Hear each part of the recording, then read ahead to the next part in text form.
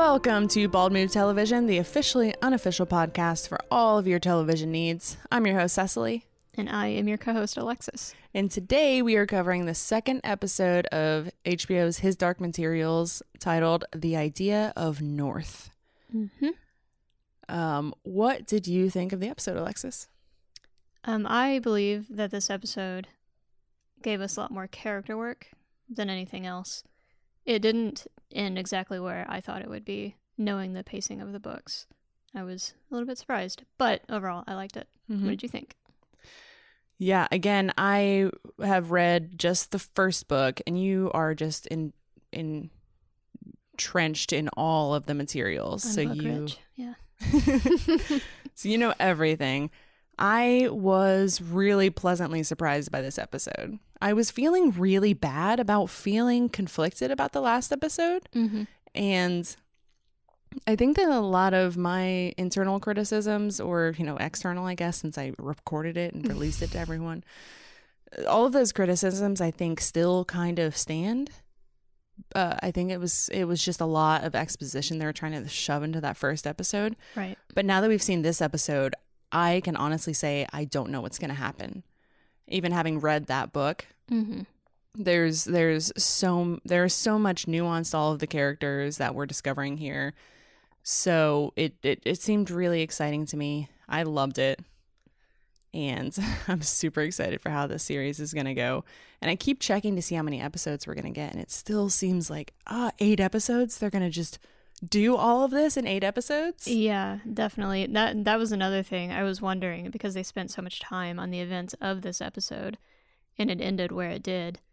What are they going to have to rush in the future part of the story? Right, because we already had this one world with just all of these interesting things happening, and now we've got a whole new world that people can explore. I'm crazy. I'm crazy about seeing where it's going to go. It's very interesting. So, do you want to just get right into it? Yeah, let's do it. All right. Some brief housekeeping. First up, on Swizzbold, our new network that Jim, Cecily, and I launched, the debut of Three Right Turns, a political podcast that I'm hosting. It's an introduction pod where I talk about my cultural, religious, and economic background and how it informs the show and the objectives of Three Right Turns. If that sounds cool, check out Swizzbold.com or search for Three Right Turns wherever you listen to podcasts. Pickle Me This, our Rick and Morty podcast, is banging this week because the season premiere of Rick and Morty just dropped, season 4. It was amazing. It's a good time. There's a bunch of fascist Care Bears in it. Check that out on Pickle Me This. Also on Bald Move TV, Jim and I are going to be talking about The Mandalorian this week. We're going to be previewing that on the new Disney service. Bald Movies features Dr. Sleep last week. This week we're going to be seeing Ford versus Ferrari. Check that out if you're interested in those movies. We had the finale of American Horror Story. Our Watchmen podcast, We Do, is still weird as fuck. You can find the latest stuff we're doing at baldmove.com or search for any of these show names where you listen to your favorite podcasts. So this episode starts with right after Lyra and Mrs. Coulter arrive in London off of their airship. They arrive at this grand building, and Lyra thinks, is this yours?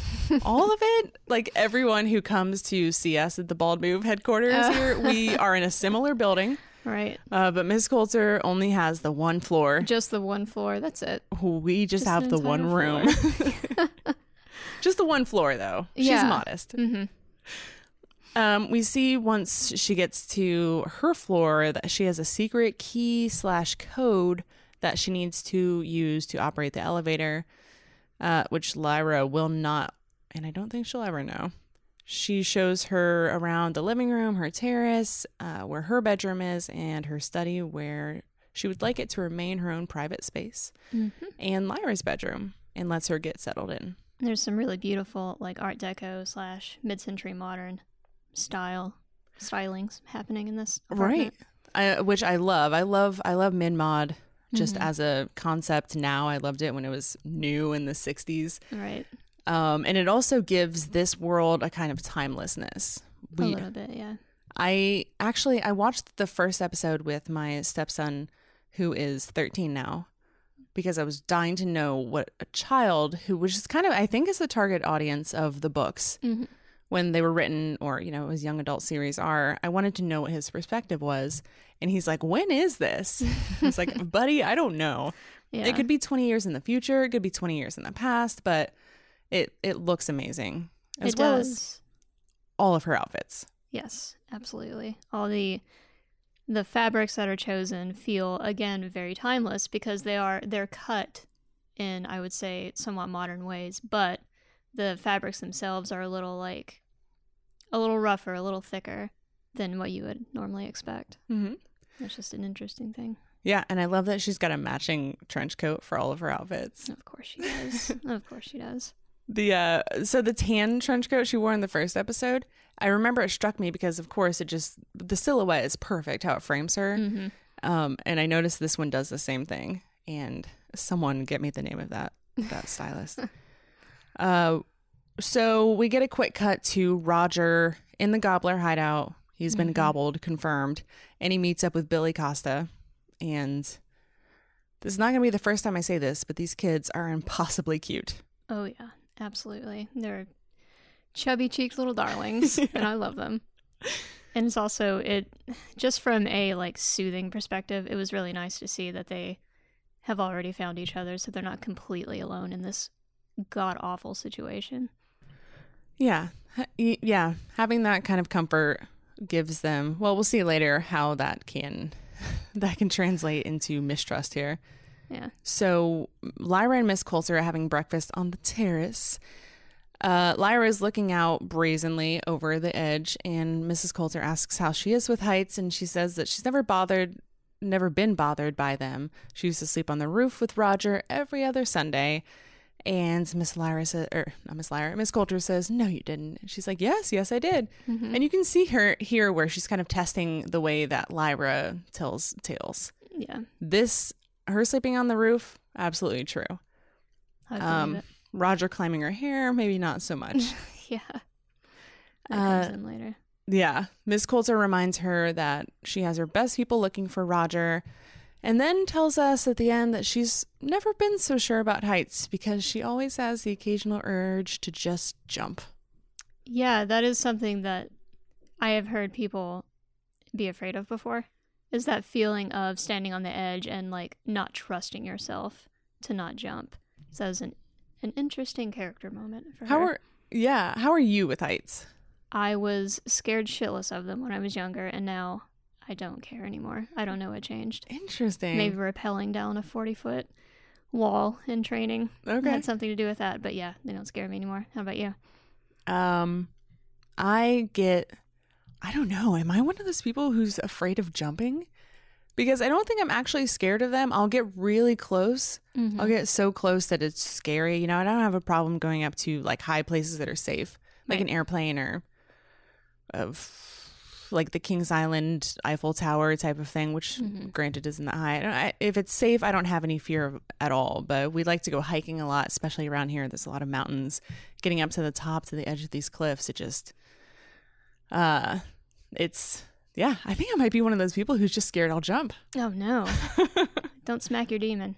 That's one thing I have to ask. I'll certainly try. Okay. But I don't know. I just hate myself so much. We'll get into it. We'll get into what's happening here. That'll come in later. So Coulter takes Lyra to lunch at the Arctic Institute. Go straight from one food scene to another. I know. And we see Lyra sees a Skraeling who mapped the currents of the Great Northern Ocean, Lizar, who of course Miss Coulter knows. Mm-hmm. And Lyra is just running around looking at all of the sights. She's putting her disgusting child fingers all over the glass like a savage person, and she sees an armored bear skull that's huge. Mm-hmm. And they're served sweetbreads courtesy of the chef. So we learn a lot here that Miss Coulter is a scholar, but has mostly made her name by being a society woman. Mm-hmm. She knows all of the right people to have lunch and meals with, and the level of composure that you should have in polite society. Mm-hmm. Especially as a woman. Yeah, definitely. Oh my God, I think this is true today. Any bit of emotion is just a weakness for you as a woman. Mm-hmm. So keep that in mind, ladies. But don't be too emotionless, because then you're a cold bitch. Yeah, of course. Always smile. Or you have to smile. A very polite just the correct amount of wattage in your smile. So find that and you'll be set. I did notice this thing she does, which is it's so subtle and so eerie, but you can see her eyes kind of flare at times. And then she does this smile and does this thing when every time she smiles, and you can see she's struggling to recompose herself, is so scary. Yeah, Ruth Wilson does an amazing job in this episode. Yes. Just showing this character and all of the subtlety in this character. Right. Which we'll talk more about that later whenever monkey shines when we get to start happening. Oh my God, I wrote them down as monkey shines in my notes too. Okay, same page, club. So Lyra reminds her that a child's eyes are useful and that maybe she could help in the search. And Miss Coulter tells her that, look around, there's not many women in this room, and she can teach her to wield her power over all of these men if she allows her to be molded. And Lyra agrees to just trust the search of Roger to Mrs. Coulter. Mm-hmm. Here we see Lyra basically being pulled away from everything that she loves, everything that she's interested in, which is, artifacts, history, just evidence that there is a greater world out there that she hasn't seen yet. Yes. She's being pulled from that into Mrs. Coulter's world of just polite society, and there are certain ways that you can and can't behave, and it's all really boring and not something that Lyra cares about. Right, but Mrs. Coulter is treated with armored bears, and she's been to the north, and she knows all these people, so surely this is the way to do it. Yeah, this must be useful information. Yeah. Maybe. So we get a scene of Lord Fardercorum and Benjamin de Ruyter discussing how Benjamin de Ruyter has been observing a truck routinely going in and out of an empty warehouse, and they make a plan to strike that place with force because that's the best information they have. Mm-hmm. I was very worried that this would turn out to be wrong, that it would be some kind of like dry cleaning warehouse. Right, which is maybe not too far off. But... Yeah. So we go back to Lyra and Mrs. Coulter, and they're having a bath, and they're having a nice time. I love that the monkey has its back turned here. It's so respectful. It is respectful, but it's also like a little bit strange because this is part of Mrs. Coulter. This isn't a separate being. Right. So why would... And you know that she makes him turn around. But right. Why? Why would she do that? Right. There's some weird, like, shame. It's almost as if it's a completely separate entity for Mrs. Coulter, as if there are two halves to her. Mm-hmm. And she really doesn't like that other half of herself. Yeah. That's not informed. I just really don't know. I know something mildly interesting that could play into why that particular reaction is happening between Mrs. Coulter and her male demon. Mm-hmm. And that's all I'm going to say about that. Yeah, and not the same. Well, obviously not the same between Lyra and her male demon. He's been with her forever, so of course. And they're also still kids. Yeah. So Lyra tells a story about how Roger climbed her hair once, and Mrs. Coulter has a fistful of her hair and grabs it and says, you can't lie to me. Lying is not polite, and this must be part of her molding. And it's really kind of her first show of savagery here. Yeah. So they go to her room after the bath, and Pan says, you shouldn't change just to fit in. Mm-hmm. And Lyra says she's nice, and she treats her nice, and she deserves to have nice things. And I love this actor Daphne Keene's dialogue with her demon Pan, because this, you can believably see these are the parts of yourself, along with, when he wakes her up later to check on a noise, that you have those same kind of internal dialogues in your own head. Right. Like, something just woke me up. There's this place in between being afraid of enough that something's actually happening to go check it out, or being tired enough to just say, I need to go back to sleep. Yeah, for sure. It's a really interesting way to also not have narration inside someone's head, because I think that's a lazy way of filmmaking. So this is fun. It's interesting because exposition inside someone's head happens a lot in books. Mm-hmm. And I feel like that is where a lot of adaptations suffer, turning books to shows such as the works of Mr. Stephen King, Mm-hmm. a lot of his adaptations don't work as well because so much of what happens in those stories is inside the character's head. We see Mrs. Coulter still lingering in the bathtub, and she's just staring off into the distance, and we can only imagine what's going through her head. And she's just kind of in a trance, one of many that she likes to go into. And she realizes that her monkey is watching her, and she makes eye contact with it, and it turns away like it's pretending not to watch. Mm-hmm. That's not a part of your soul. No, it's almost like in that moment where she is kind of a little bit emotionless, but also like a little bit fierce. Like that is a weakness that she is showing that on her face. And for even her demon, which is supposed to be part of her, to see that scrap of weakness embarrasses her a little bit. Right. Or it, her demon knows that it embarrasses her, so he looks away. Yeah, it's another part of her to control and put away, like you said. So we go to that scene where Pan wakes up and hears banging in the walls, and Lyra throws her pillow at him to shut him up, and they go back to sleep. Could be anything. It's an old house. Floor. Building. I don't know. There you go. It's the city. The city makes noise. So then we go to the Egyptians arriving at the hideout just a little bit too late, but they do find Billy's sweater vest. Oh my god, that little sweater vest. I know. Amazing. I know. Lord Fa says that they still don't know what they want the children for. Which I'm just gonna say it right here. I think that they should know. If you're using the term gobblers, and GOB is short for General Oblation Board, and the journalist knows this and can't wait to reveal this to us. Yeah, later in the episode. But I don't know. It is interesting. I'm trying to remember how that like nickname came about kind of organically within context of the book. And I cannot. Maybe cool story, bro.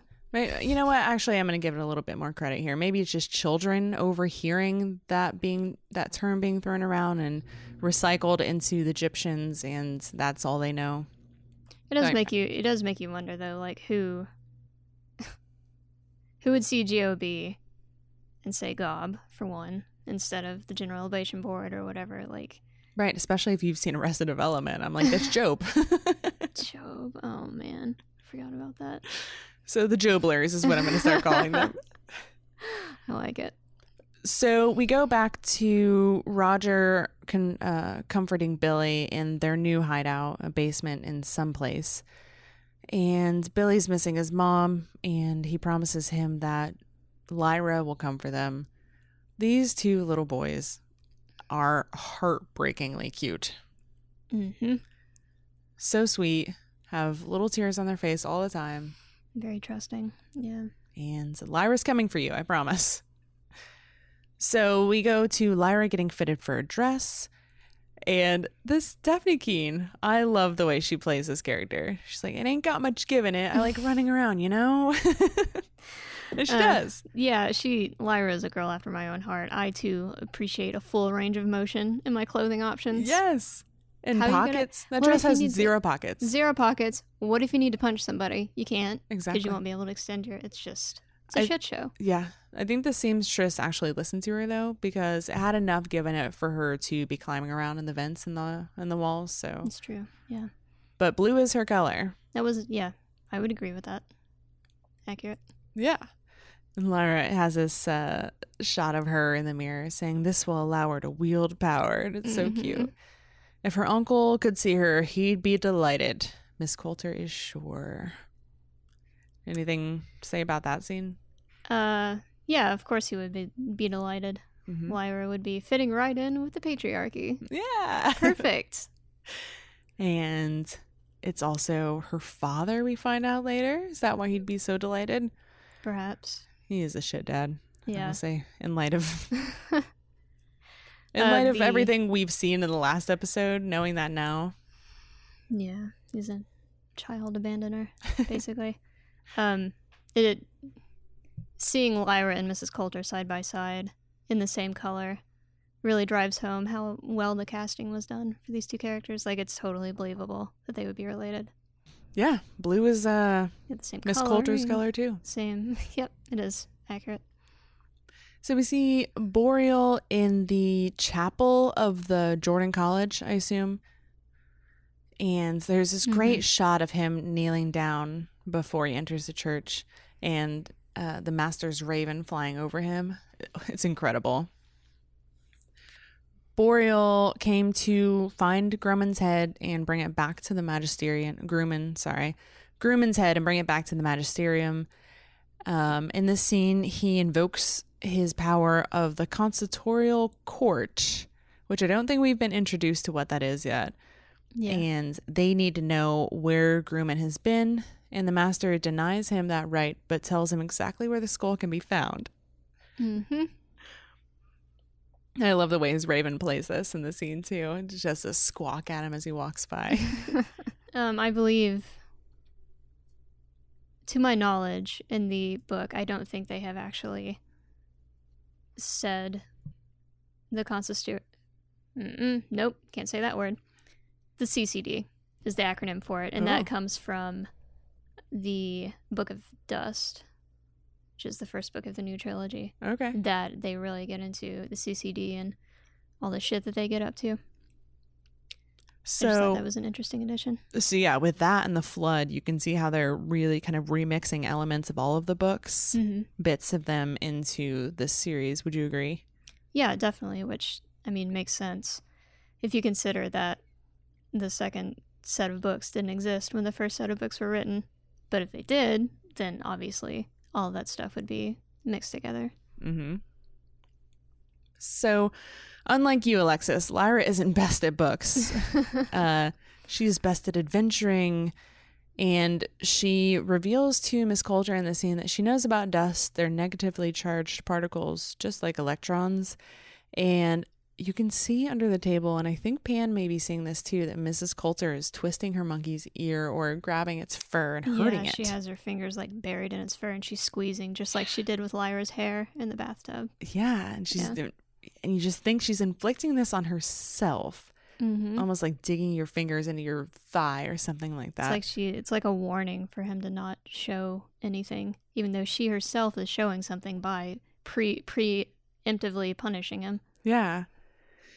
So she explains away her knowledge of dust by saying she listened on a passing college visitor, and very convincing. Yeah.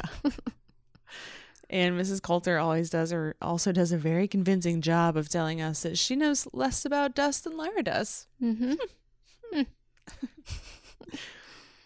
So we go over to Ma Costa losing her mind, and you can tell by the state of Tony Costa's hair that they haven't left the boat because she's afraid of losing her other son, and she's just getting more and more desperate.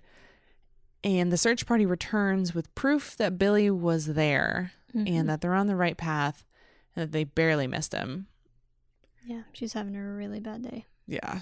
So she cries, and Lord Faw goes to comfort her. And while they are away, Benjamin de Ruyter has Tony come in on a plan with him to find Billy themselves. And who knows what that plan's going to be. Is this the last time we see them? Before the end of the episode? Let me double check. So. But yeah, I think so. Yeah. Yeah, we don't see them again in this episode. The intimacy between Lord Faw and Ma Costa. Yes. Makes you kind of think about some parentage. Not that it matters. It does. Because I asked the question last week about Benjamin de Ruyter and Ma Costa. And now I'm asking questions about Lord Faw and Ma Costa. Because there's a way. There's I mean, I think Lord Faw has that kind of energy about him, which is what made him king. But also, yeah, there's an intimacy there, like you said. So we go to the Magisterium, where the Cardinal surprises Father MacPhail. Who, by the way, I just learned this, is Daphne Keene's actual father. Who? Father MacPhail. Is he really? Yeah, the actor who plays him. Okay. It's cute. Cool. Mm-hmm. That is interesting. So she's got to be in her best behavior on set, I guess. I guess, yeah. Yeah, what a conflict of interest there with her having the alethiometer and him being in the magisterium. Mm-hmm. That doesn't bode well for future choices. Feels right, though. It falls right in the rebel child narrative. Yeah. Yeah. So the cardinal says that he's having problems with the General Oblation Board and that they're making too much noise. He approves of their methods, but not of their discretion. And he tells Father MacPhail to let Mrs. Coulter know that she needs to keep it cute or put it on mute. Jesus Christ. Yes, but also no. And this is... Ugh. I had to take a second, sorry. This is where we realize that there are multiple factions within the Magisterium. There's not one unified whole. And that's interesting. Yeah, because it seems like Mrs. Coulter is doing her own thing. Boreal's doing his own thing, which he's not even telling either of those sides. Right. What is wrong with the cardinal? Why is he doing this bent over routine? I don't know. Is that just to make him creepy? Is it to make him look like the Chancellor? I feel like he looks like one of the Skeksis from the Dark Crystal. Yeah, exactly. He's the Chancellor, right? That's what he was called? Yes. Yeah, it feels a lot like that. But yes, I think it is just meant to be menacing with his little bug flying around. Right, yeah. He's not walking around with a cane or anything, and I don't know if this could be just like scoliosis or something like that. Yeah, it could be. There are definitely, people in the world who at first glance you would think we're hunching over, but that's just the way their spine is when they're standing up. Right. But there's this scene at the end where there's that big magisterium symbol on the wall and he stands upright to look at it. I don't know. I was confused about what was going on. But he is one of many people that we see in this episode have a problematic demon shape. His is, I think it was a bee, but just like an ultra big bee. So it registers on screen. Just like so crushable. Yes. So crushable. So crushable. But also, if there's a bird around that's not a demon, I would be so scared they would just come down and swoop up my demon and then you're dead. Why wouldn't they? Yeah, these are all very good questions that I don't think will ever be addressed. What if your demon's not paying attention and walks into like some fly tape? Oh no. Does that exist in this world? I don't know. Deeply unfortunate. Oh no. What if your mouse demon gets stuck on a glue trap? I know. Oh. Right? There's some problems here that, you have to be quick-witted as a person and as a demon, I guess. Yeah. Or, no, I don't know. It's a reflection, the demon shape that your demon settles into is a reflection of your personality or inner soul, something like that. Your spirit, yeah. Right. Something. So this journalist has a delicate, pretty face and a delicate butterfly, but not the heart of a real journalist. Apparently, I guess. I don't know. A butterfly also samples nectar from different flowers, which you could say journalists do whenever they speak to people. Oh, okay. That's good. That's very good. Thanks. Analysis. Moving on. Lyra and Pan hear some monkey shines going on in the vent tunnel system of the apartment. Lyra follows the sound to the office where she finds Mrs. Coulter's monkey in there.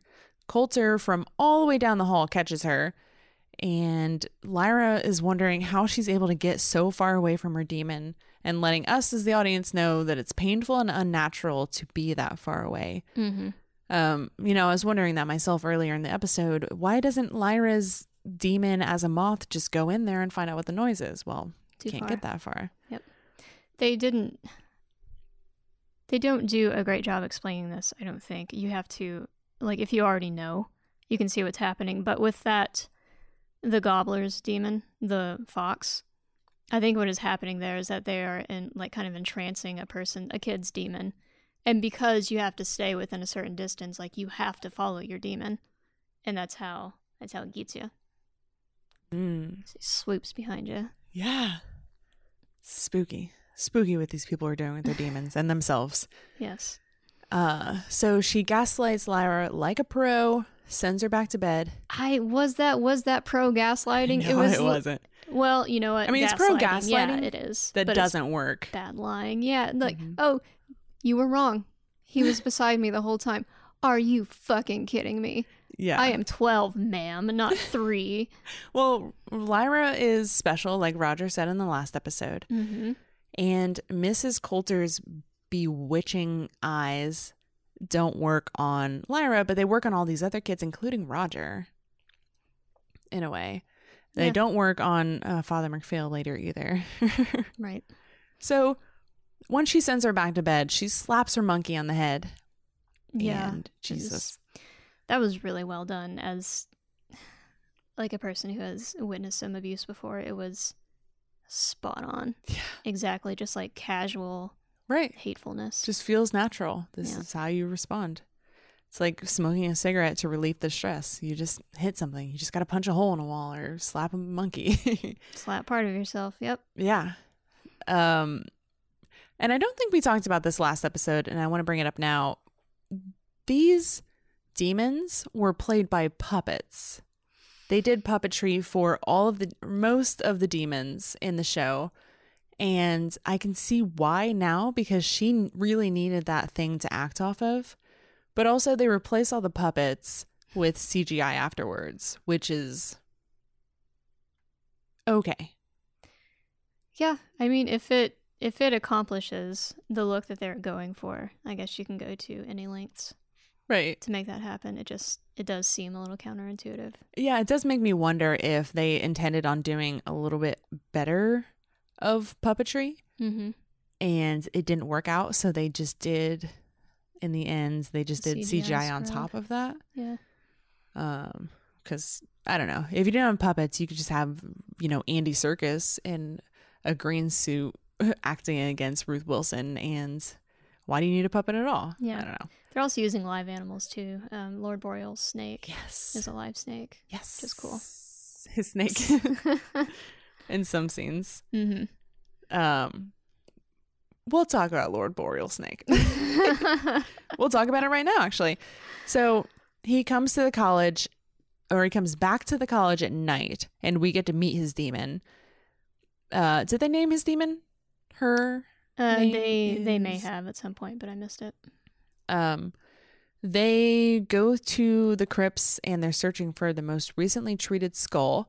They find it and there's a hole in the skull.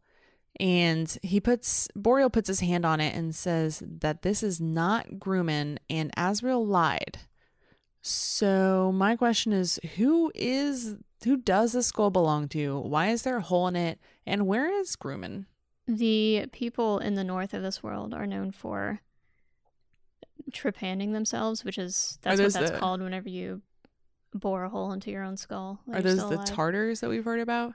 No, it isn't the Tartars. It is the race of northern indigenous people, which I can't remember the name of at the moment. Oh, okay.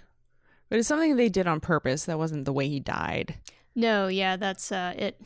Again, this is a thing that you would get from the books because they explain it actually in that first scene where Lord Azrael is trying to get funding from Jordan College. They discuss trepanning there, and it's to like increase your connection to dust. Yeah, the idea is that it's going straight into your dome piece. It's a very Lovecraftian thing, and I'm not sure if that's something that Lovecraft invented. But it's a way. It's in the Lovecraft lore. It's a way to create another eye for you to make contact with the elder gods or the older ones. So I get it. I understand. It's based in reality. There are people who did and maybe still do that in the world. Something to consider. As I don't know if anybody else listens to Sawbones, but don't drill a hole in your head. Okay. Fine, I won't. Okay.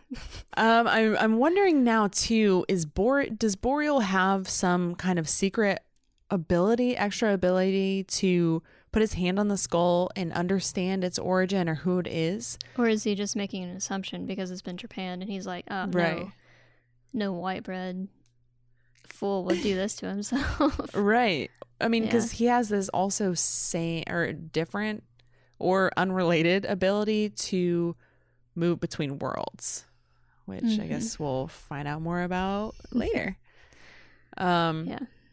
So now this is the part where he goes to that secret creepy garden and he slips through a shimmery portal to another world, and it looks like it's modern day, maybe like in our world right now, what London, England would look like.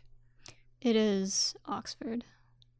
Okay. We learn at the end of the episode, someone asks him where he was, and he was like, I was in Oxford. Oh, okay. But you didn't ask me which one. Oh, got Oh, you. got him.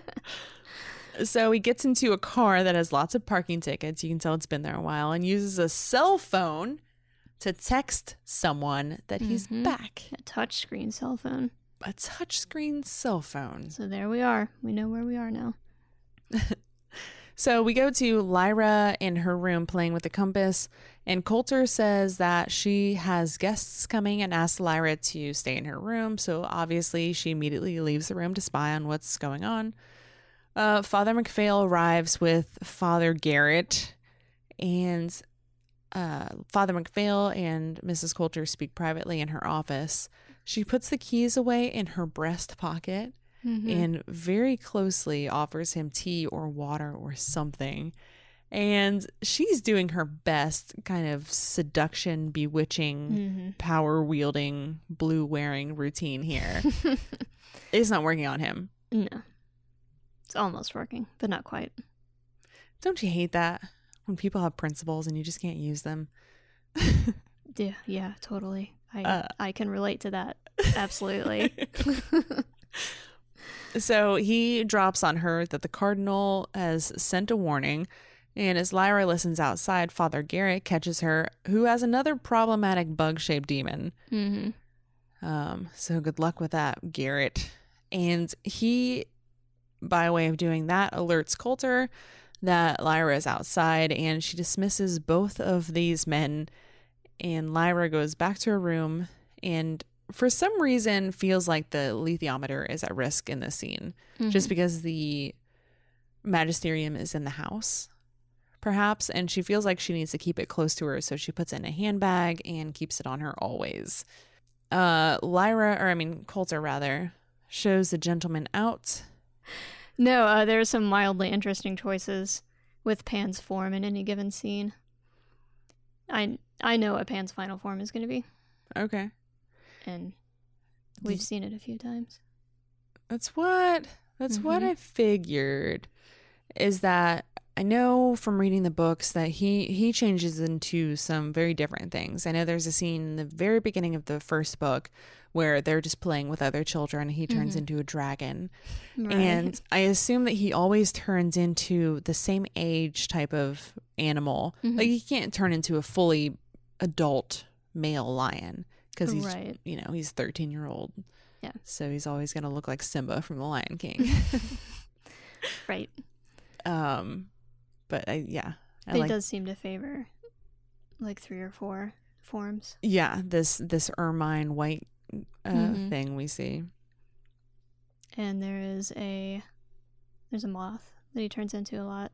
The wildcat, which is when she's being very fierce, is which also adorable. The fiercest thing she can do. It's so cute. Very cute. And then the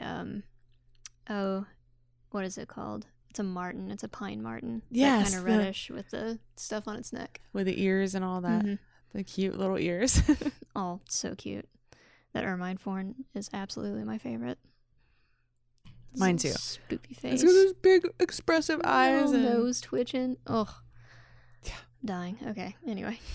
Whoever did the animal work on this show, why weren't you available when they made The Lion King? Just asking questions here, guys, in good faith. Yeah. In good These faith. animals are very expressive. So then Lyra enters the living room with Mrs. Coulter. Oh, and I meant to mention, sorry, we kind of get the feeling that maybe the magisterium wasn't supposed to know that Lyra was with Mrs. Coulter. they give her a lot of pointed looks. Like Father Garrett, when he catches her, is like, first of all, why are you here? And second of all, who are you? And then Father McPhail gives that same look after her.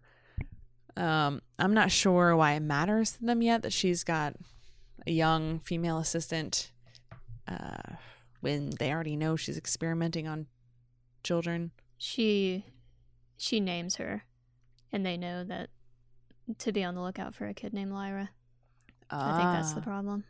Okay. She calls her Lyra, which I don't know why she did that. She could have called her literally anything else, but maybe in the heat of the moment, Yeah. she lost herself. Lost a little bit of control. Wasn't a monkey there. Nothing to squeeze. Sorry. So Mrs. Coulter sees Lyra wearing this handbag and tells her to take it off. It's a little old for her. And Lyra says, you got angry with those men. And she's like, no, I wasn't. She's like, you are angry now. And she said, she gets proof of how angry she is. The monkey, with just not even any kind of, I wouldn't even say it's verbal, just a grunt. She was able to sick this monkey on Pan. And they have this confrontation where Pan goes through all kinds of shapes and chooses his fiercest little wildcat thing, is ultimately overcome by the monkey. And Miss Coulter says that we will have a confrontation, which I will always win. And she does. And in the heat of passion and yelling at Lyra, she reveals that Lord Asriel is actually her father. Yep. It's a hell of a bomb to drop on somebody. Yeah. And Lyra asks who her mother was, and she says, well, it could have been anyone. And the way she says that, and the way she talks about how they used to bump into each other, and the fact that she even knows that Lord Asriel is her father, and the fact that they both wear blue very well, makes me kind of wonder what Miss Coulter knows that she's not telling us. Right, yeah. She seems to always be wrestling with something, but we can only ask questions, I guess. Could be a reason why she's taken this strange, wild child under her wing.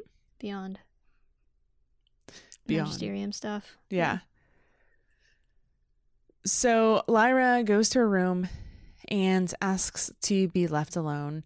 And on either side of the door, they are dealing with some things. She pulls out the compass and tries it again to make it work and try to find out the truth about where Roger is and Mrs. Coulter and Lord Asriel.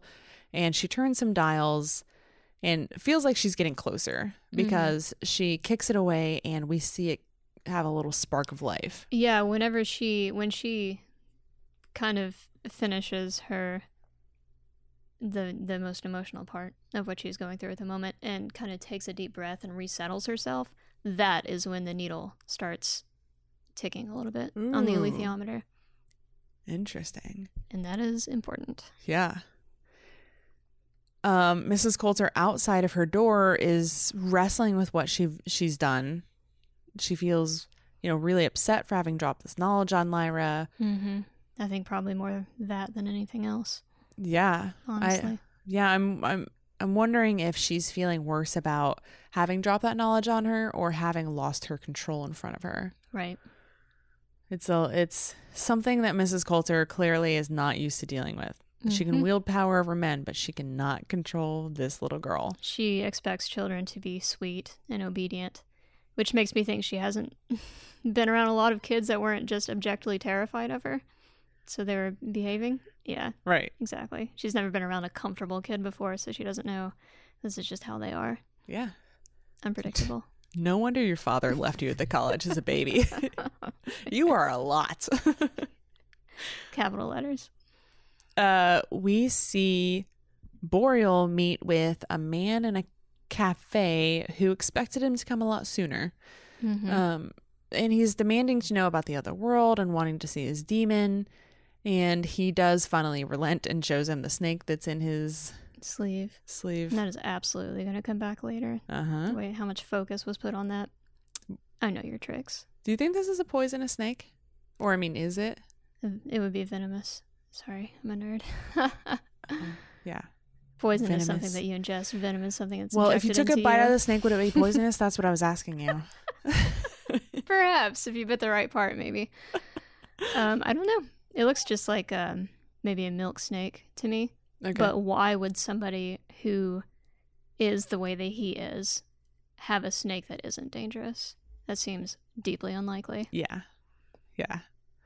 I feel like boreal snake is really dangerous. This is dick joke number 2. You're welcome. Buckle in, folks. Gonna be a lot of those, I bet. So he says he's paying him not to advise him, and I don't know what he's paying him for because he's clearly not taking care of his car or anything. Yeah. But asks him to help find what I believe is Grumman with an osprey for a demon who must have crossed over. He didn't die. Lord Asriel lied. Grumman's alive and in this world. There is a lot of stuff happening in this episode that in the books does not show up until the second one. It's really interesting the way that they've kind of chopped and screwed the timeline of some things. Yeah, I love it. Yeah. Because I like to I'm of two minds. You could say I beat my demon in this when it comes to this category. Is that I want to have read the books to understand kind of what's happening, but I also like not being spoiled when it comes to a story like this and letting it happen the way it's supposed to happen. Right. And I feel like HBO is giving me that experience by remixing things. I do. I like, as weird as it can be as someone who has so much foreknowledge of the books to watch this, I am really enjoying the construction of the information and just the way that things are being revealed to us. I think it makes a lot of sense. Yeah. It's good writing. Good.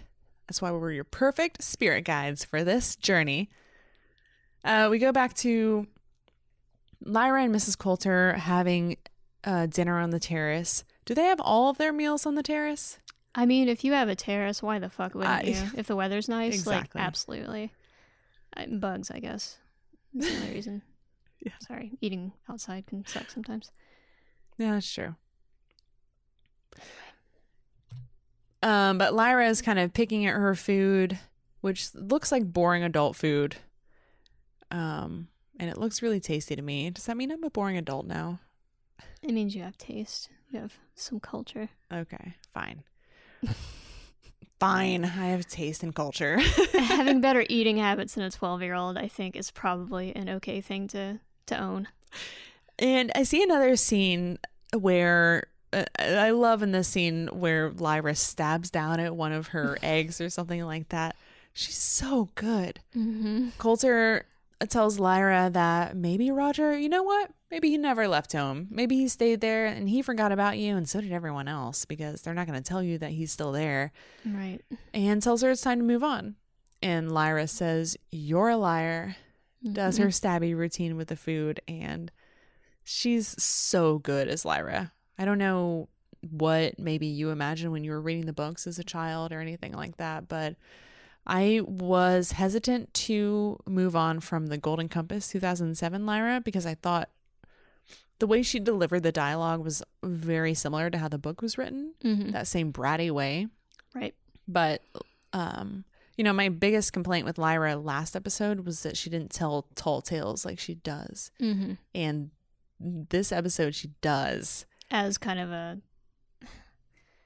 in some ways, a survival thing, but also I'm just trying to have fun in any given circumstance. Right. But Yeah. you can see that she's got that penchant in her, and Mrs. Coulter is very eager to drive it out of her. Mm-hmm. Can't have imagination in this house. Nope. Unless you are the architect, because, oh my God, this is amazing.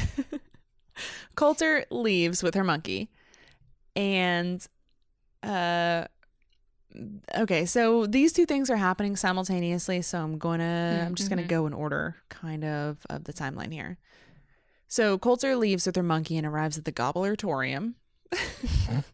Uh-huh. Which is maybe not as far away as we might have been led to think. Right, it's Yeah. walking distance, I think. I think it might be in the same building. You I think think it might so? be in the basement. Yeah, I don't see her go anywhere other than the elevator. Oh. No, I think we saw her in the front steps of a building walking up. Oh. Well, never mind. But it's close. It's super. It must could be close. next door. Yeah. And this nice of like a granite building makes me think they wouldn't have something that dingy. I don't know. It's very close. It's a basement, though. Nobody sees it. Yeah, because this whole adventure, she's not gone very long at all either. Yeah. So she arrives and finds the children and helps and uses her bewitching charm to, or just anything, any shred of hope. I think they'd, glom onto now. Mm-hmm. And helps them, those who can't write letters to their friends, parents, and loved ones. And just the fact that she is an adult woman who is acting kindly and has a pretty face, that could be a little reassuring. Mm-hmm. Even though it makes absolutely no sense, but to a kid to see something like that. Right. This is a chance to reach my parents, my only chance. Why wouldn't I believe this lady? Right. And this is our first, confirmed proof. Actually visually seeing Mrs. Coulter at the scene of the crime, basically.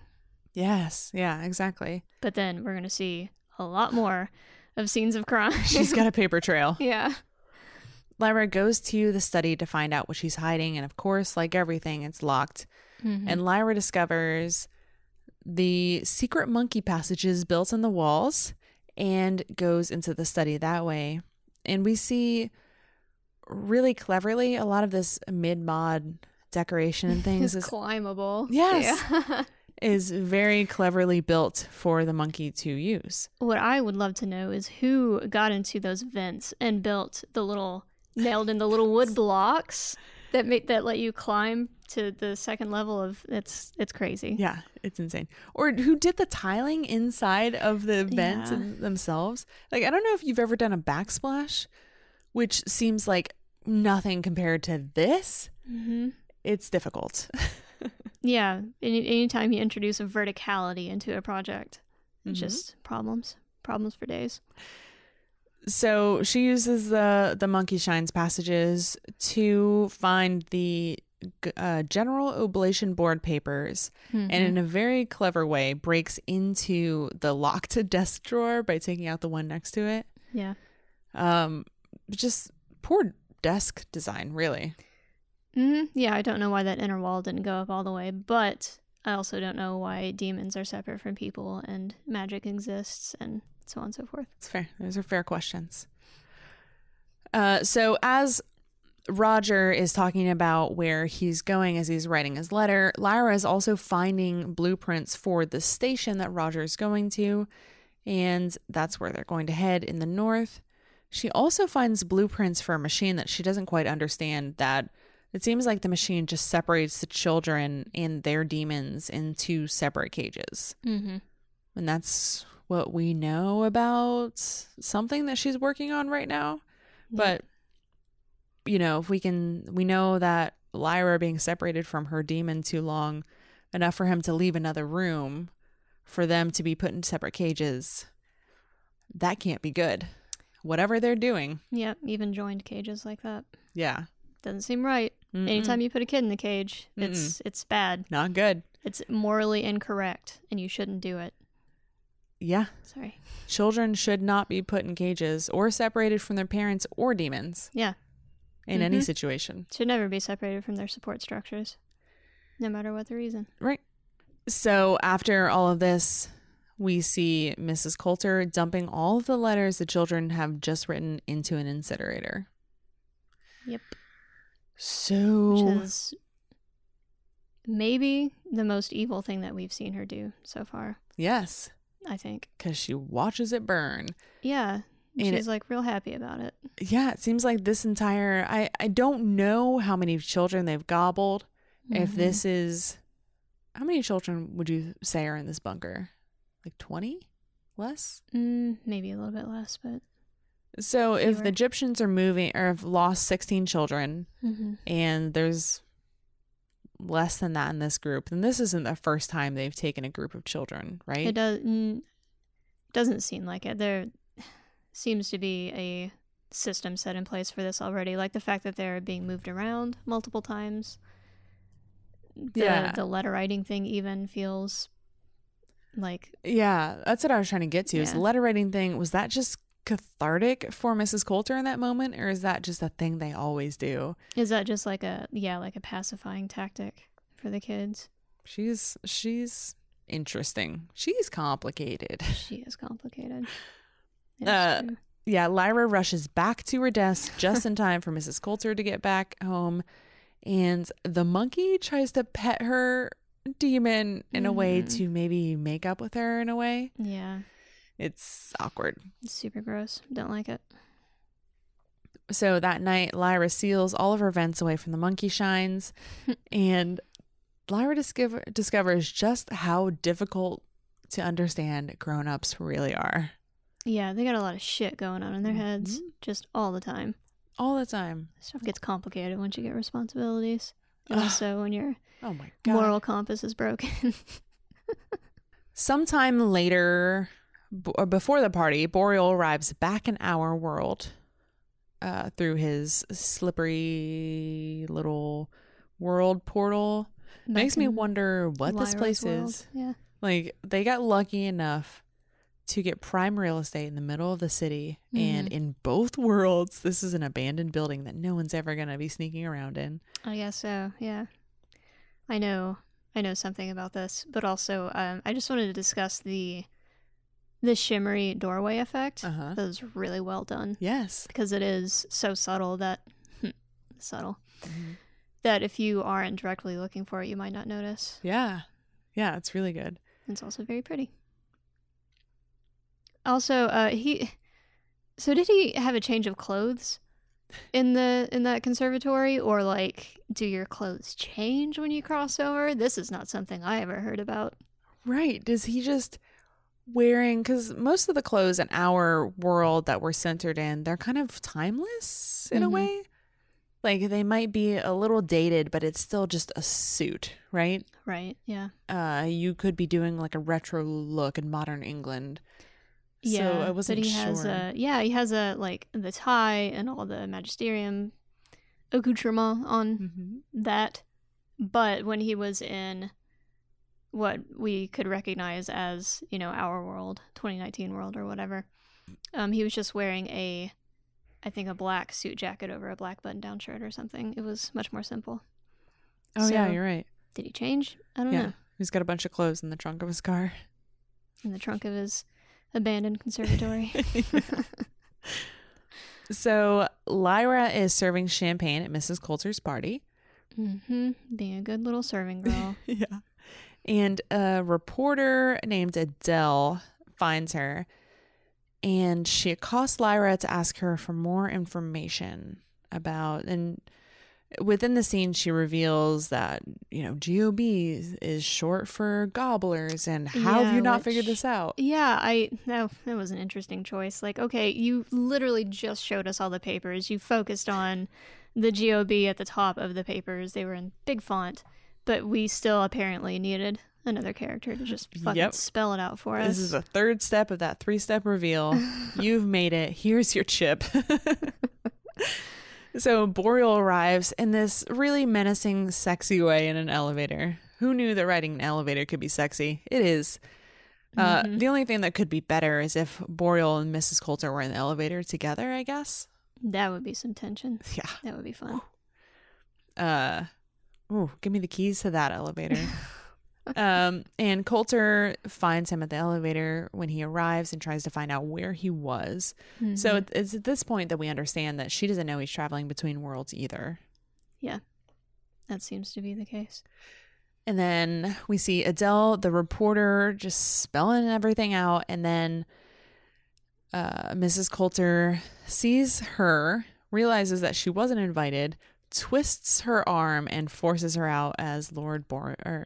Is his name Lord Boreal? He's just Boreal. He's just my Daddy Boreal escorts her out. Ooh, Daddy. Then Lyra sees the opportunity because the elevator is unlocked to escape. She almost does it, then goes back for the alethiometer, runs out of time and space, and just goes out the window. She's a pro at roof escapes, crosses multiple fire escapes, and is gone. And I'm wondering in this scene, how far can Mrs. Coulter's demon actually travel? Could Mrs. Coulter's demon have gone on the roof and followed her? Because that's kind of what monkeys do. Is climb. Could he have gone to as far as he could follow her? Mm-hmm. Does he have information that he's sharing back with Mrs. Coulter? These are all good questions. Why was he in Mrs. Coulter's office sorting through papers when she was in her bedroom? Why did he need to go through the walls to do it? Why couldn't he just walk down the fucking hallway? It's Right. her apartment. Yeah. But she built him all of these things. Mm-hmm. Just a lot of questions here, but I'm loving it. This is a nice relief from watching The Watchmen on HBO, which is just all questions and mysteries and who knows what the fuck's going on. You know you're not going to know until the very end. These are these engaged episode by episode questions where I'm just immersed in this world and not confused. I love it. I just know that everyone's got a secret side to them, just like real humans, I guess. So we see Boreal puts Adele in a car and crushes her delicate, pretty butterfly, killing her. Mm-hmm. Yeah, when So- the demon dies, the person does too. That's my understanding. Okay. And if a person dies, I assume the demon dies too. They disappear into a poof of dust. Gosh, it seems really risky I don't know. for anyone to settle on a bug-shaped demon, like I said earlier. Yeah, I mean, I guess it makes sense knowing that you don't really get a choice. It's kind of just how it happens. And also, I don't know, there's a whole conversation to be had about how weird it is to anthropomorphize certain aspects of animals to make them match us. Yeah. So that they would be, yeah, okay, it's all a little stupid, but Do demons eat? Are you always eating for two? Like, is Lyra always going to be buying cat food? So Like- I'll just mention this. I don't think it's a spoiler for anything, but in the book they mentioned the demon's physicality is not. It's very light. Like it has almost no weight. So no, I don't think they have. No matter to, what shape? Yeah.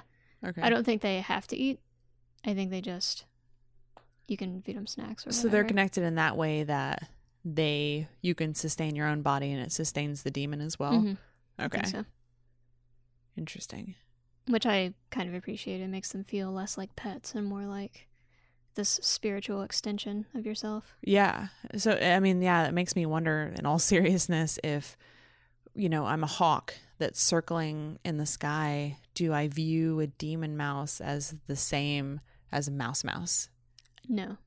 I think So demons that know each other. maybe protects them from, Yeah. I don't know.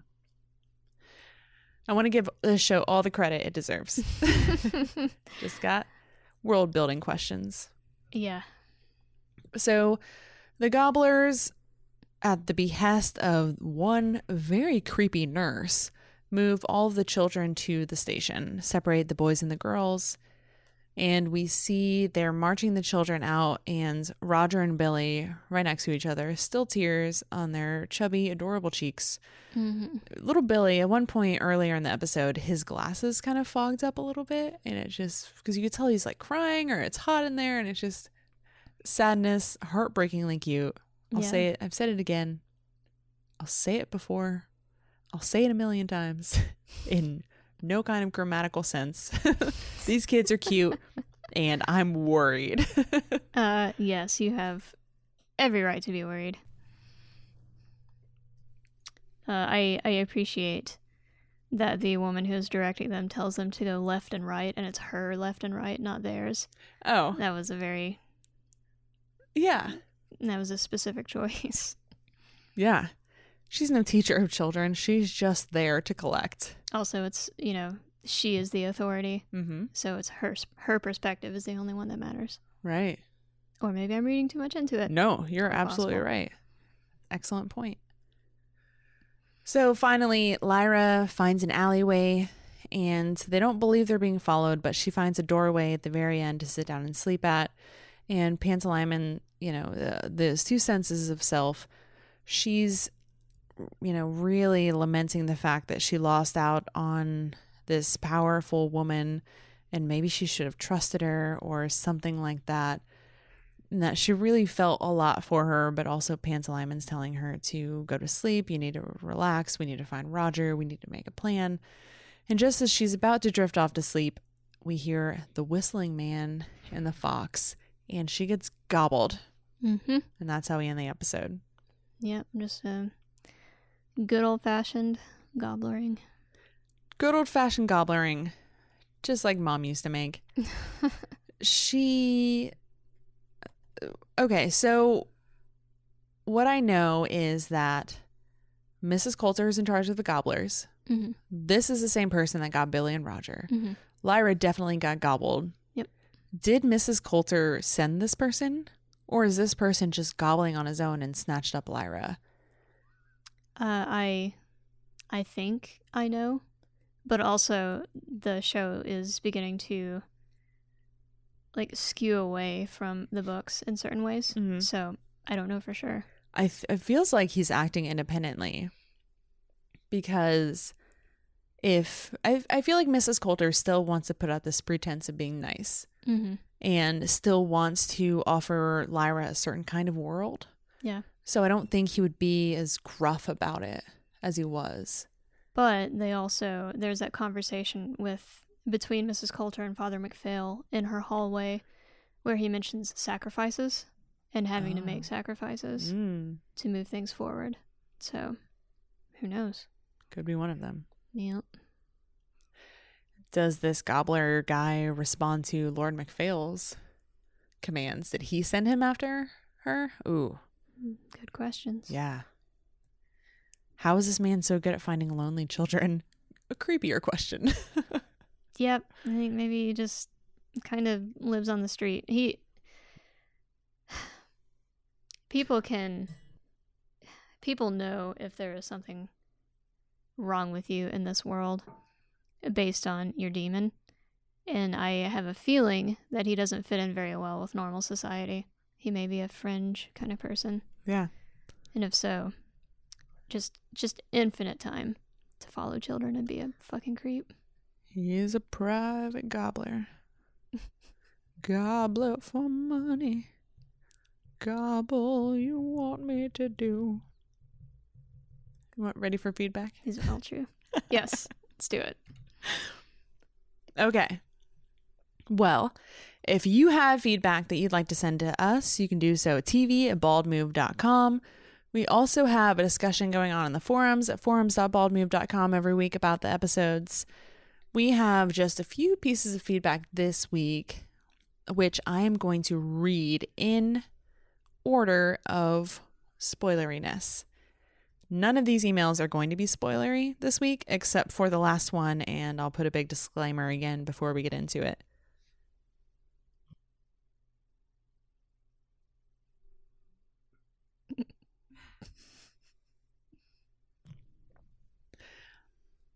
Our first piece of feedback is from David. And David, he wrote this before this most recent episode, but it's in response to our last podcast. What if demons get their names from the parents' demons? Like the human parents name the human and the parents' demons name the baby demon? I mean, the souls are connected to make a demon, so why not? It's just as reasonable as anything else. Yeah, Yeah, I I like like it. that idea, except in the case of, like orphans or people who whose parents die in childbirth or die before they're born type of thing. Maybe that's why we see some kids whose demons are named things like Ratter, which is not a good name. But Maybe that was the name given by, his person once he was old enough to yeah, use words. Ratter doesn't really make much sense. It's bad. It's a name that you give a barn cat, but yeah. You're right. That's an excellent theory, David. I like it. Me too. I think if you were one of those people who followed tradition, then surely I could see that being the case. Mm-hmm. Topinkensaw writes in and says, I wonder if you could elaborate on the religious aspect of the show. You alluded to the fact that the Golden Compass movie didn't do well in part because of religious objections to it, but I'm not quite sure I understand what those objections are, or were. I've seen people refer to this franchise as the anti-Narnia, but I don't really get why. I gather it has some kind of anti-religious bias, but because I'm so new to the story, I haven't really grasped that yet. Any light you can shed on this would be greatly appreciated. I think maybe the easiest way to explain this in kind of a broad way that doesn't spoil anything is to say, imagine the story of Paradise Lost, except reverse the roles of the good and the bad people.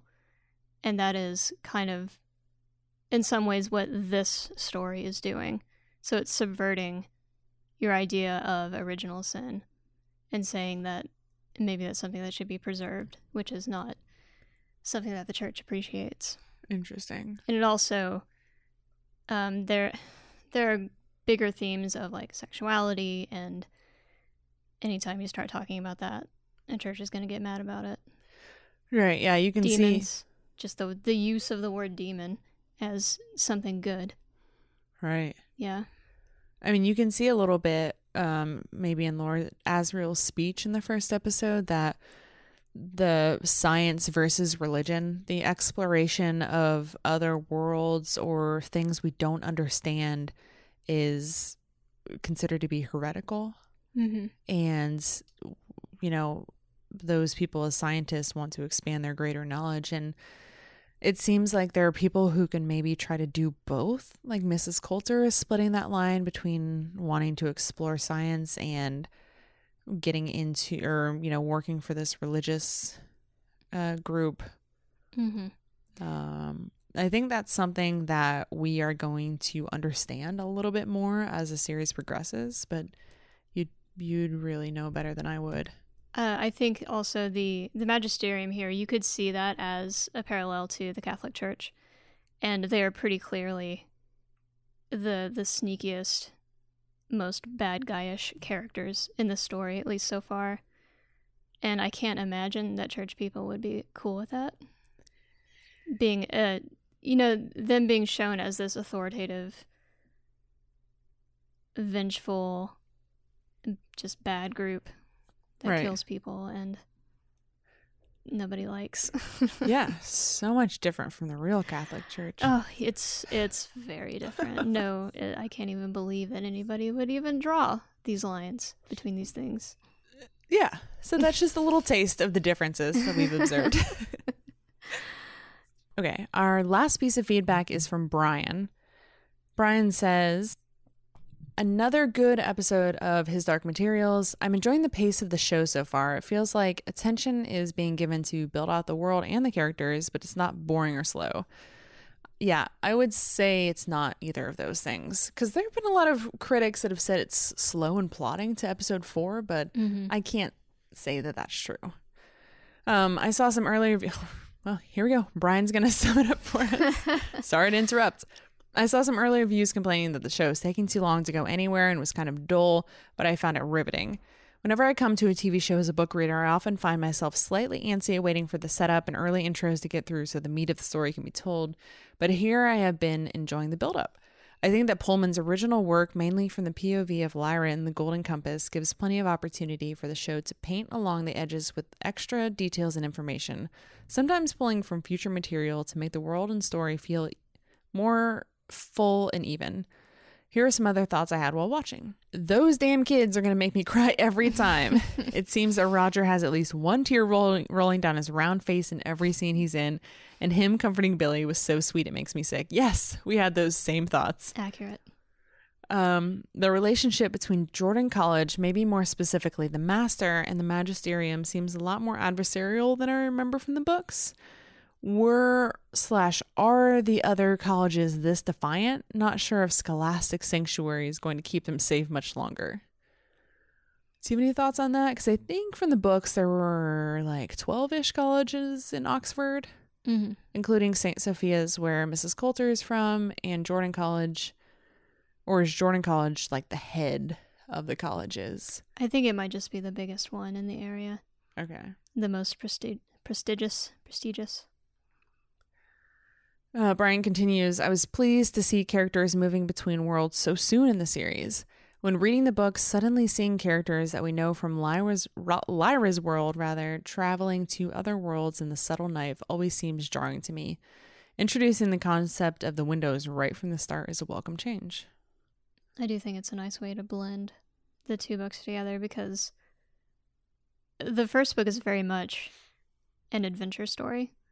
And then in the second and third books, things. It's still an adventure story, but it changes.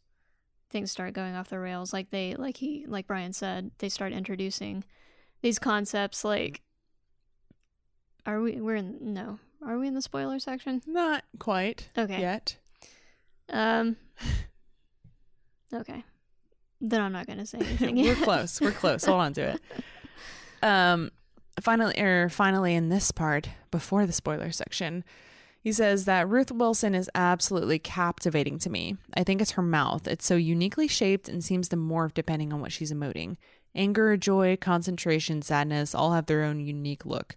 She's doing a great job. And when she lets her anger get the better of her and slips the Azriel being Lyra's father thing, then cries outside Lyra's door, chef's kiss, beautiful. Yeah, I agree. It's absolutely her mouth. I mentioned earlier that it's the smile and the thing that she does. It's interesting. Her mouth is doing a lot. Her eyes are doing a lot too, I will say. Mm-hmm. She does a really good job at certain points, and it's what makes it so creepy is that she is smiling without smiling with her eyes. She does a good job, like letting her eyes be a little bit dead while the mouth is doing a lot of the work. Right. Yeah. It's perfect. Yeah. It's the opposite of these demons. It's all in the eyebrows, I guess. Mm-hmm. These demons have so much expression going on with them, all of them at the same time. And she has everything real that these demons don't, and just knows what to move and what not to. Ruth Wilson, I knew her before this show, but I can't recall anything I've actually seen her in. We saw her in that really small theater that we saw the ghost movie in, but it wasn't actually a ghost movie. I should have looked this up before, the name of it. I don't remember. The one with the redheaded guy in the beginning. Mm-hmm. Yeah, little monsters, little stories. No, maybe. I don't know. Oh my god. Sorry that I don't know the name of it off the top of my head. This is not my thing. You will learn the more you listen to me. But it is this kid whose mother used to work, I think, in this mansion. So he was a kid there at the same time as these two girls that were sisters. And this... It was Little Stories. Was it? I'm fairly okay. certain that's what it was called. And the whole, his whole trauma was based around breaking a piece of the carving. The mirror, the carvings. Yeah. Okay. Yeah. I get that. I don't remember her from that. But yeah, she was I would say the female lead in that. Okay. Well, I just tried to block that movie out because it wasn't great. It was pretty rough. But she's incredible. Mm-hmm. So that's all we've got for non-spoiler things. I'm going to read the second half of Brian's email and consider this to be spoilery completely. You've been warned. Yeah. So again, if you want to tap out now and you don't want to hear spoilery, outright spoilery things, then we will see you next week. Again, you can send feedback to tv@baldmove.com, forums.baldmove.com, Facebook, Twitter, Instagram, all the social medias at Bald Move. You can find us there. I thought that we were going to get bears in the next episode, but no, I'm not so sure. I'm sorry on HBO and BBC's behalf. Why don't you think that? It seems bear time? No. Her being gobbled seems so personal and direct that I'm thinking maybe she's not going to go straight. Or, I mean, the next scene, are we going to pick up right in this alleyway and the Egyptians are going to be saving her? I don't know. This is a spoiler, by the way. Oh, yeah. We're in the spoiler section. Yeah, it was interesting. I thought that at the end of this episode, we would have the Egyptians swooping in and saving her, but now I'm not... okay, well, the preview that they showed makes me think that will happen in the next episode, but I'm surprised that it didn't already happen. We spent so much time on other things. I think the scenes with Lord Boreal jumping around different universes took up some of that time. Yeah. I could see them wanting to hang every one of these episodes on a cliffhanger, though. Yeah, that's fair. Reasons. Dramatic tension. Yeah, hopefully that will resolve itself immediately, and then we can finally see her learn to use the golden compass, the alethiometer. Yeah, that is when she, in the book, starts learning. So Yeah. Hot spoiler, are they trying to tell us that Mrs. Coulter's monkey demon can go far away from her? From what I remember, there are a few ways to achieve this. Journey through the underworld / death world without your demon, go through a ritual that the witches perform, or sever your connection to your demon via the guillotine in Bolvangar. Is this just the case of Mrs. Coulter practicing moving farther and farther away from her demon until they can be farther apart than normal people, but not like the witches? these are all good questions. There's also a fourth way that's introduced in the new trilogy, where if, for whatever reason, like when you're a kid, there's some childhood accident that forces you to be away from your demon. If you survive that, then you can just be away from them. You can be further away from them. So it could be that. It could be some past trauma, which I do know of a little bit of past trauma related to Mrs. Coulter. I believe she was sexually assaulted in her mid-20s, because of course she was. If you've read the new books, you No, I mean, she's a woman, that happens so a lot. Yeah. she's a woman in a story, so obviously how else would she experience trauma, Alexis? Jesus. Yeah, but also, like, I kind of get it because I feel like over half of the women I've spoken to in my lifetime have been sexually assaulted at some point. So, I get it. But, yeah, it Still could be... not okay, guys. Everyone. Still not Everyone. great. Still Not great. not a great backstory, No, but it's what we've got. Character development through sexual trauma is never great. But yeah, it could be any of those things. We don't know. They're doing some stuff with the story that is different from what I know of the books.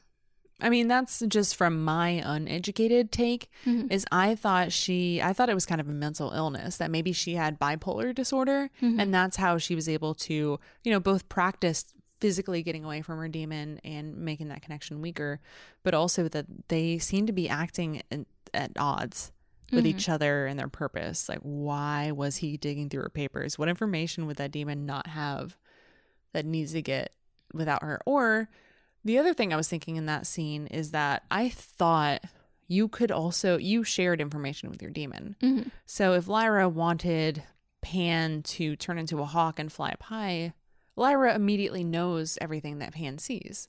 So I figured that Mrs. Coulter was just trying to get some information from the papers, didn't want to get out of bed, sends the demon in there to look something up.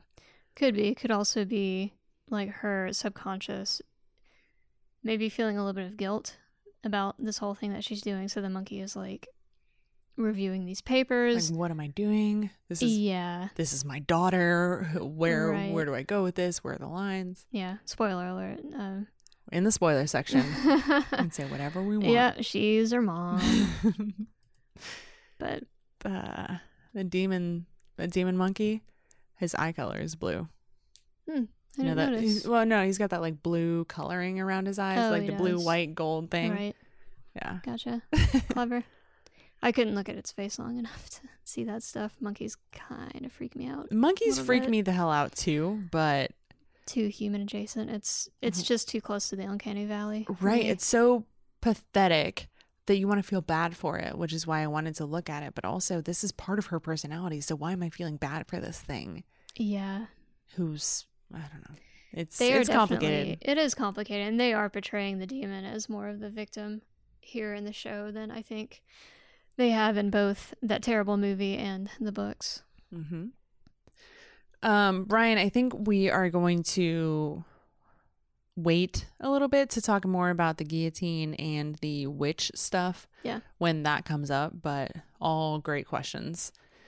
Finally, Brian's hottest spoiler. Nice bit of foreshadowing / winking at the readers with Mrs. Coulter's talk about her fear of heights and urge to jump. This is something I know nothing about, but I assume, just from the way she said it in that scene, I assume that it's Chekhov's terrace jump. Chekhov's roof gun. Yeah. Right. Yeah.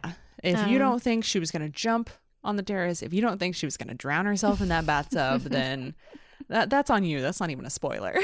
Sure. Right. This is the point where I try to remember how everybody ends up in this story.